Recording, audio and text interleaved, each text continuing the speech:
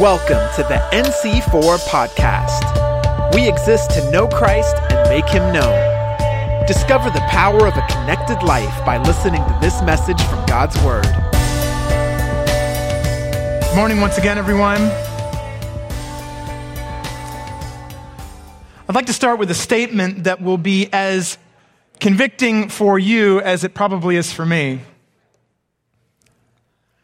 Your relationship to God is no different than any other relationship. You simply don't take it seriously if you never take time to be alone and to talk.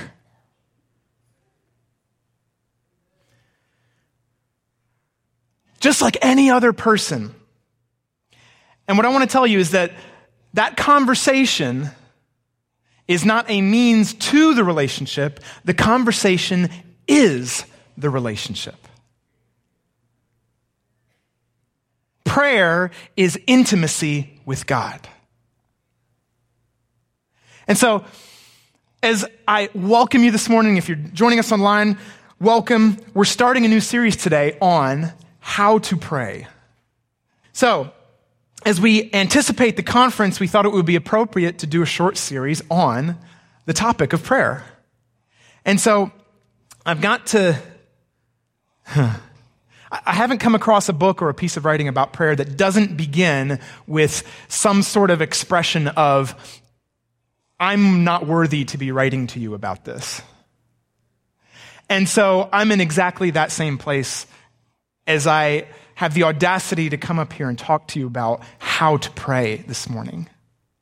And so I'll be very honest with you that I'm not really here as a teacher so much as a fellow student. And there's many of you whose faces I can see out here are much more qualified to teach on this subject. And so what I want to very simply do in the course of this series is to sit down together at the feet of Jesus and learn from him how he taught us to pray. We sang it this morning. We've already sung the words of what we call the Lord's Prayer or the Our Father several times altogether if you were here for that song. And so we're going to learn from that very portion of Scripture where Jesus, in the middle of his great masterclass, the Sermon on the Mount, he teaches us how to pray.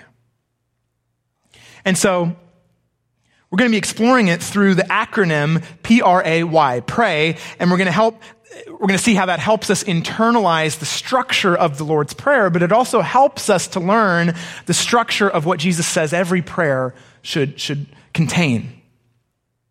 So Jesus tells us that the anatomy of prayer is PRAY. It's to pause, to rejoice, to ask, and to yield.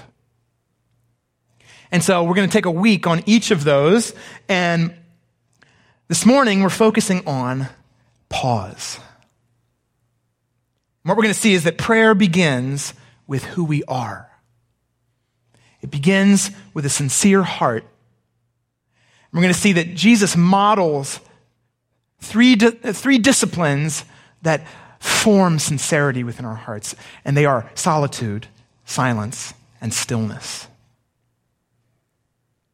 So let's turn to Matthew 6, and we're going to be starting in verse 5, and this is where Jesus begins his teaching on prayer. And in Luke's version, it actually says that the disciples had asked him, Lord, teach us how to pray.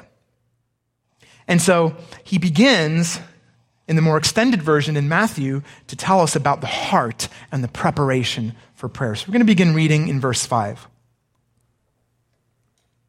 Jesus says, and when you pray, you must not be like the hypocrites. For they love to stand and pray in the synagogues and at the street corners that they may be seen by others. Truly, I say to you, they have received their reward.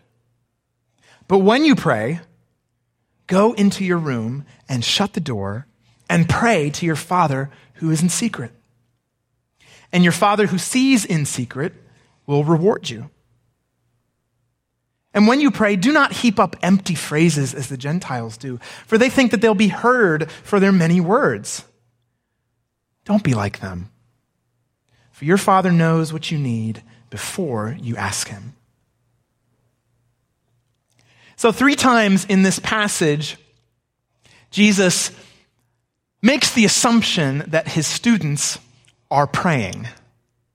When you pray, when you pray, when you pray. He assumes that his students are praying, and they're praying regularly.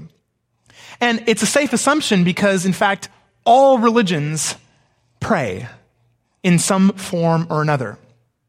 In fact, when you look at the surveys, most people admit to praying regularly.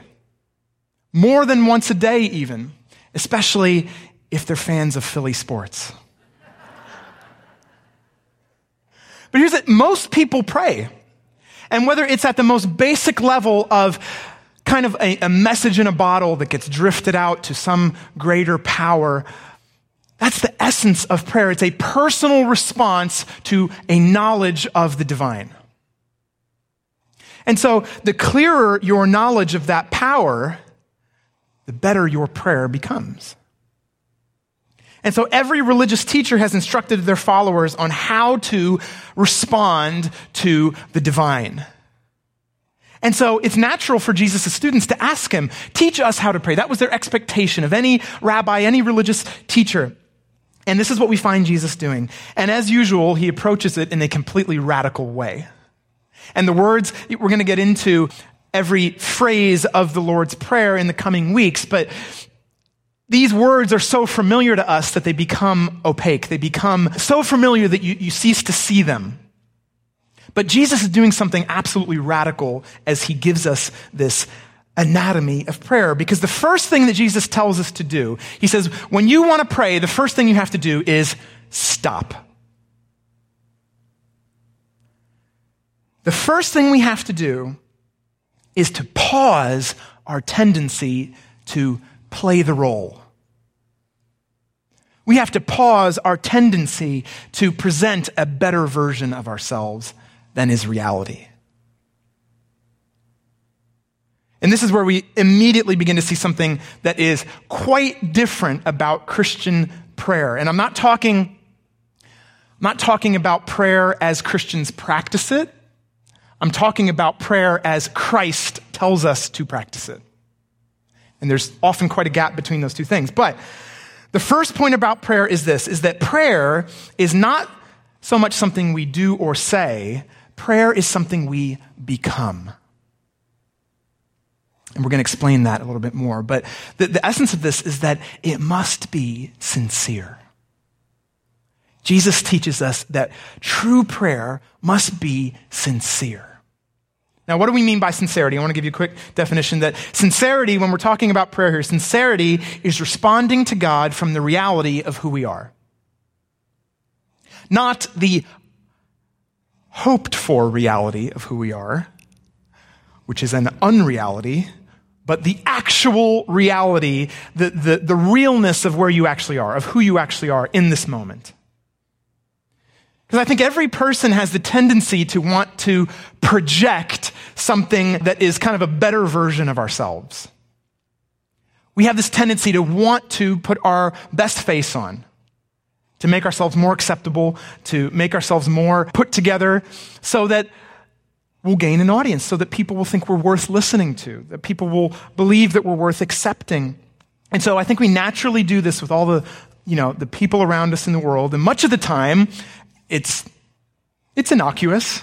It's kind of curating your Instagram feed, make sure no bad photos of you are on there. It's wearing your best suit for the job interview. And it's an attempt to say, like me, accept me, right? And I'm not saying that that's all bad, but when it comes to prayer, Jesus says, enough with the image management. Enough with your personal PR. Press pause. Stop it. It's silly anyway to step in front of God's presence and think that you can cover up, You don't need to fix yourself up before you present yourself to God. And you know what? In the context of world religions, That is a radical statement. And of course, as he goes into the prayer, you find out why it is, because God's our Father. You don't need to fix yourself up. Pray out of the reality of who you are and where you are. Because when we put on our best religious face, that religiosity, it actually becomes a barrier to true prayer. Because why? True prayer is intimacy with God. So when you put out this kind of when you want to put on your best face, whether it's driven by humility, kind of a false humility, or whether it's driven by pride, it becomes a barrier. And I don't know if when I was writing this, I was thinking, I don't know if you've ever been in a prayer meeting or a prayer circle, okay? And you're standing in a circle and it's kind of like, it's either popcorn or it's creeping death, where you know that your turn is coming. Those are the only two acceptable evangelical ways of praying. And so, you know that your turn's coming, right? And you're so worried that you spend the whole time thinking of, oh man, okay, I'm going to pray this, I'm going to pray this. All right? I'm going to pray this, I'm going to pray this, and I'm going to end in a really strong Jesus name. And, the crowd's going to go wild. And you're spending so much time thinking about what you're going to pray that you suddenly realize, I haven't heard what anyone else has prayed. I'm saying amen. I don't even know what I'm saying amen to. And then you deliver your prayer, right? You've worked yourself up, you deliver your prayer, and you're like, man, I blew it. That was a crappy prayer. And you're giving yourself a grade, you know what I mean? And so Jesus is saying, chill out. Stop that. Don't worry about what your prayers seem like to other people. It's all about intimacy with me. And it's as if he's saying, when you're in that mindset, and again, it's normal, guys. It's normal. When you're in that mindset, though, Jesus is saying, if you pray your best A+ 5-star prayer, and everyone else thinks, wow, that guy really knows how to pray, that's your reward. And that's it. You've got your reward, because that was what you were worried about in the first place. And so that's not what it's about. God is interested in you. God is a person, and he desires our intimacy. And so there can be no true intimacy without vulnerability. Unless we have the courage to reveal the realness of where we are, you've barred yourself from true intimacy. And there's this, I mentioned Brené Brown before, but her talk, The Power of Vulnerability, it's really worth seeing, because she talks about this thing that all of us want intimacy, we all want connection, but we put on our best face to make people like us and make us loved. And the irony is that if people fall in love with that mask, we've actually cut ourselves off from the thing that we wanted, because they're loving the mask and they're not loving us, the real us. And it comes out of this fear that if people could see the real me, they wouldn't want to know me. And so vulnerability, everybody feels that. Vulnerability is required for intimacy, but vulnerability requires courage.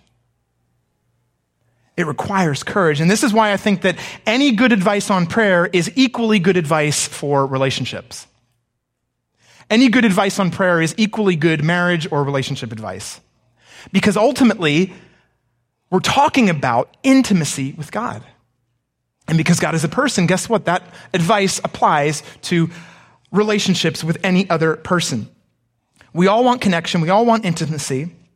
And so Jesus says, to enter the heart of prayer, we have to cut out the mask. We have to cut out the religiosity that keeps us from being intimate with God. And so what he does is he offers 3 tools to build intimacy. 3 tools that shape sincerity in our hearts and therefore allow us to build intimacy with God. And so there's three tools here, and these are solitude, silence, and stillness. Any of you who've done the emotionally healthy spirituality or relationships courses, you know all about these. And so we're discovering as a church, and I think the church at large in our part of the world is discovering the value of these things that we see practiced by Jesus. Crazy, huh? The thought that doing what Jesus did could actually have an impact on our lives. But Blaise Pascal once said, he was a mathematician, scientist, and brilliant Christian apologist. He said, all of humanity's problems stem from man's inability to sit quietly in a room alone. All of humanity's problems stem from man's inability to sit quietly in a room alone. And I think the more I've meditated on that, the more profound I think that wisdom is. Because we've got this fear, this anxiety that drives us to constantly seek approval, constantly to accomplish something. And as we said, they become a blockage to intimacy. And so Jesus is telling us we need to learn how to be alone. We need to learn how to be quiet in our souls. How to sit in stillness before God, because that is how we develop intimacy with God. And so Jesus says, if you want to practice sincerity, if you want to experience the intimacy that you were created for in God, the first and the primary tool is this. It's called solitude. Solitude is the best way to learn intimacy. The best way to learn intimacy is to be alone with God. So Jesus says, go into your room, shut the door. And all the introverts in the room are saying, amen. I knew Jesus was an introvert. But there's something here, whether you're naturally inclined to love to be with people or you love being alone. This is a discipline for all of us. Because it's not just about being alone, it's about being alone with God. And there's a big difference between just being alone on the couch and being alone and present to the Holy Spirit. And so the point of Christian solitude is that we retreat from the world in order to be present to God. And so when you look through the history of all the great teachers of prayer and Christian disciplines, they all pretty much agree that solitude and silence are the primary disciplines. They're the first ones. And I think they're so essential because they're the ones that you see so clearly embedded in Jesus' life. So Jesus, you could run through the whole Gospels and see this on every page or every other page. He began his ministry with what? He's baptized. The very first thing he does is he goes for 40 days alone into the wilderness. He spent the night alone in the hills before choosing the 12. So he has time alone with the Father before he makes important decisions. When he heard the news about his cousin John being executed, he withdraws to a lonely place. So he's alone with God in his pain and his suffering. After feeding the 5,000, he dismisses the crowds, and it says he goes up into the hills by himself. So after his greatest successes, he spends time alone with the Father. And before going to the cross, of course, he goes off alone in the garden to pray. And you can go on and on and on. This is very clearly Jesus' regular practice. And everyone that knew him saw it. And I think the heart of this is that one of the things that you see in Jesus' life and his ministry is that there's constant expectations being put on him. His disciples have all sorts of expectations. His enemies have all sorts of expectations. The crowds have all kinds of expectations. At one point, they want to make him king. At another point, they're saying, crucify him. They're calling him a false teacher. They're calling him a drunkard and a glutton. They're putting all of these labels and all of these expectations on him. And so all of these things, when he goes into the desert, what are the things that the enemy tempts him with? He tempts him with, if you're really the Son of God, do this. If you're really the Son of... He's attacking his identity. He's attacking his true self. And so I believe that one of the most powerful reasons for Jesus' solitude with the Father is to break off all those false selves, to free himself from all of those expectations that people were putting on him. And this is what I can summarize it this way. Solitude shapes intimacy by freeing us from appearances, or you could say pretenses. It shapes intimacy by freeing us from the fear or the control of people's expectations on us, our own expectations, our own projections of a less than fully true self to the people around us. So when you're alone, you don't have to worry about that stuff. And we need moments where we're not consumed by those expectations. If you're going to free yourself from all the false selves that want to impose on you, you're going to have to get time alone. Our lives depend on it. And it doesn't just mean, I'm actually listening to a really fascinating book on the history of holidays, which is British for vacations. It's interesting. It's only been around about 100 years or so, and only maybe 50 or 60 years for the average person. And I'm not just talking about your annual vacation, if you have the privilege to do that. Although those are wonderful. I love, going to the beach and going to the mountains, and all those things are wonderful times that we can set aside to God. But they're not often enough. We need to find retreats daily. We need to find a time alone with God daily. Jesus says, go into your room and close the door. You can find your solitude right there. Find a place in your house. Or a place in your bedroom. Find a chair. Find a desk. Find a bench in a particular park somewhere, whether it's near your work or it's near your house. I love, when I'm working here in the office, I love going to God's Acre a couple blocks away, and there's a bench there, and it's peaceful, and I can be alone with God for a few minutes. We need retreats in regular life. And having that particular spot where you form a habit of going there and spending time with God, it's forming a habit of the holy in you. And so when you've got that spot that's kind of set apart, and you go there, you can much more quickly enter into an awareness of God's presence. And so all the parents in the room are saying, that sounds nice. Especially if you've got young kids. I've got a couple young kids. That sounds nice. But it also sounds impossible in my life, in my daily reality. And so this is not about any kind of condemnation. There are different seasons of life where we find ourselves with more time or less time. But I want to encourage you that there is a way, no matter what your daily life looks like, there is a way to find pockets of solitude with God. Maybe it's not the 3 hours, in the morning of unbroken peace that you would long for in your heart, but maybe there's a moment on your morning commute. Maybe instead of turning on the podcast, I'm preaching to myself, maybe instead of turning on the podcast or turning on Spotify on your drive to work, you say, you know what? I'm going to just be still.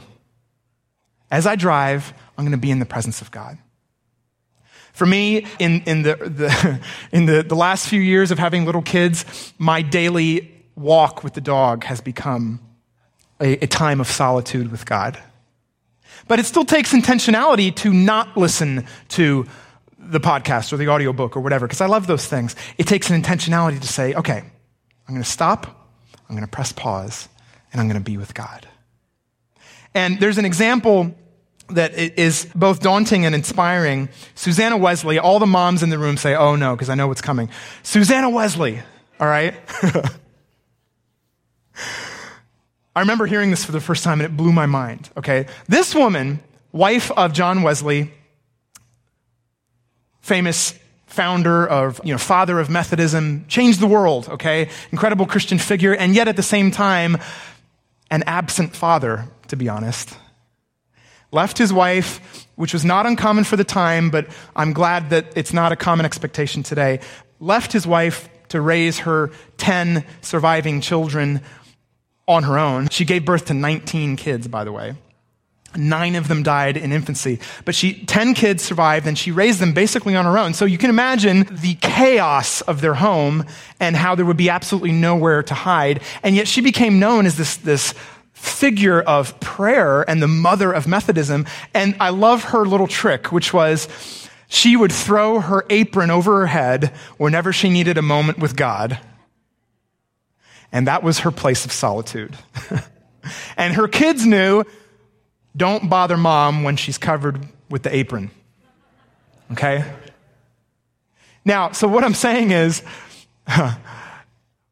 this is so important in each of our lives that we can't let any excuse, we can't let false, condemnation or expectations come on us. It's about pausing. It's about being real before God.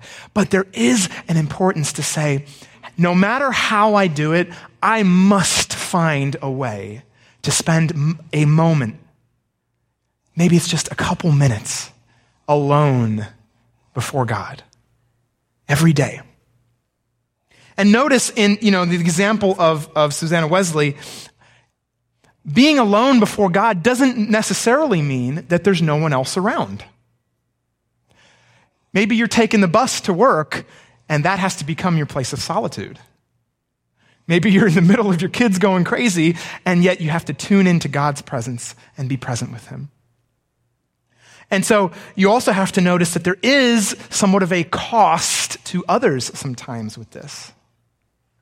And yet we have to allow each other the room to be able to do that. Okay, so there's a second tool that Jesus gives us to develop intimacy, and it goes hand in hand with solitude, and it's silence. Solitude and silence going hand in hand. They're almost the same thing in the history of the church. But here's the definition that I want to give of the discipline of silence. Silence means saying what needs to be said when it needs to be said. All right? So it's not just about never speaking.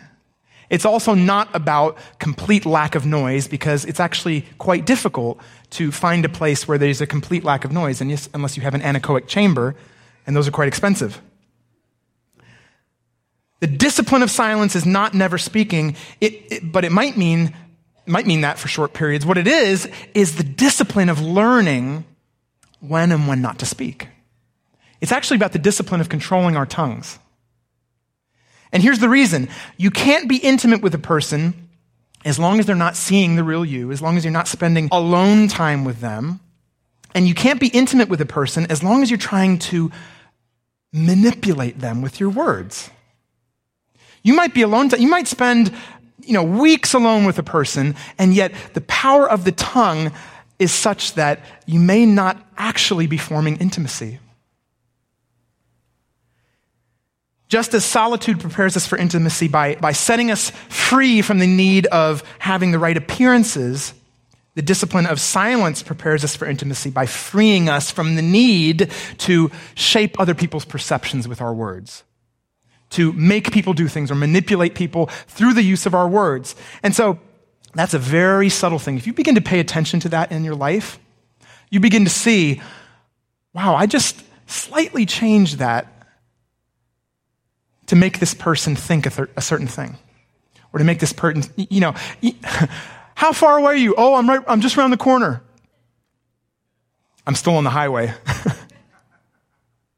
Because I don't want them to think that I'm a late person, I am. But the discipline of silence frees us from manipulating through words. And here's what's interesting. I think the amount of time that you can spend silently in a room with a person is an index of your intimacy with that person. If you're quite happy to sit in silence with a person for an extended time, you're probably pretty good friends. You're probably pretty good, intimate in your relationship. And so I think it's precisely because we're not intimate with people that we get really uncomfortable with silence and we feel the need to fill it with words and distraction. And so a lot of times we're trying to make them feel a certain way by what we say. And I think we have the same tendency in prayer that we want to, deep down, we want our prayers to be a magic formula that will result in God doing something. And if we pray the right way, if we pray with the right emotion, if we pray enough, then God will have to act. And yes, there is a persistence to prayer. And yes, there is a dogged kind of not gonna let you go type of prayer, and that's essential. But there's a difference between that and between this subtle kind of manipulating form of prayer. And that's what Jesus is talking about here. He's saying, don't think that just because you pray loads and loads of words that God's gonna do something. He is not persuaded by your eloquence or by your speech. He wants you. He wants to be intimate with you. And so as you begin to pray, stop. Be silent. Hold your tongue and be with him. Listen to him. And that takes a lot of discipline because we are not used to that. I think more than any generation that's ever been on the face of the earth, we have more noise, more information, more things to fill. Do you remember what it was like to be bored? Kids, this is going back at least 20 years. Stop. Be silent. And maybe it starts with just literally, when you go down to pray, stop and spend a minute. Maybe it just starts with 1 minute where there's nothing. You don't say anything. You're not praying. Well, you are praying, actually, but it's the prayer of being with God. And let it build. It's a minute or two. I remember the first time doing this in the emotionally healthy course, and it was so weird. It's like, oh my gosh, 2 minutes is an eternity in silence with other people. It's a little better on your own. But there's some techniques that people have found helpful. Focusing on your breathing. It slows you down. Breathing in his presence, breathing out all your anxiety, all that stuff. And a lot of people have it, they find it helpful to have a really short prayer just to focus their mind on God. Whether it's the Jesus prayer or whether you're just saying, come Holy Spirit, come Holy Spirit. Whispering it internally, and you can find a rhythm there. And if you're worried that, Ian's going New Age, well, don't. Christians have been doing this for a couple thousand years, well before the Beatles made it cool. So don't worry about that, okay? Christians have been meditating for a very long time, and Jews before them. And so the difference here is, everyone's talking about mindfulness. This is very different than mindfulness. We're not emptying our mind. We're filling our mind with an awareness of the presence of God. And so we're going to talk a lot more about different techniques, different methods that help us in these things. But we've got sincerity, and Jesus gives us solitude and silence as disciplines to shape sincerity within us. And then I think there's a third thing that we see in this, which is the discipline of stillness. And I see this in Jesus' last statement where he says, don't be like them, for your Father knows what you need before you ask him. And so what he's saying here, I think, is that we don't need to be driven, in our prayer, we don't need to be driven by the anxiety and the fear that causes us to constantly put on a show, constantly be aware of saying the right things to get the outcome that we want. We can just be real, we can be honest, and we can rest. We can be still in his presence. So stillness is this. Solitude and silence allow our hearts to rest. The great African theologian, St. Augustine, said, you have made us for yourself, O God, and our hearts are restless until they find rest in you. And so when we talk about stillness, it's about the restlessness fading away. finding this stillness before God. Because God, in Psalm 46, he says, be still and know that I'm God. Stillness enables us to hear the voice of God. 1 Kings 19, it's the famous passage where God tells Elijah the prophet, he says, go out into the hills, I want to speak to you. And so the first thing, a hurricane comes, and God is not in the hurricane. And then an earthquake comes, and God is not in the earthquake. And then a fire comes, and God is not in the fire. And then it says, a still, small voice, like a whisper. And God was in the whisper.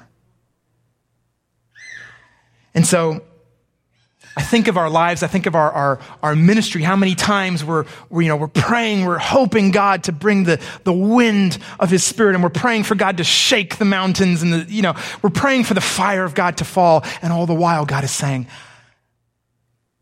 come into my presence that I can whisper to you.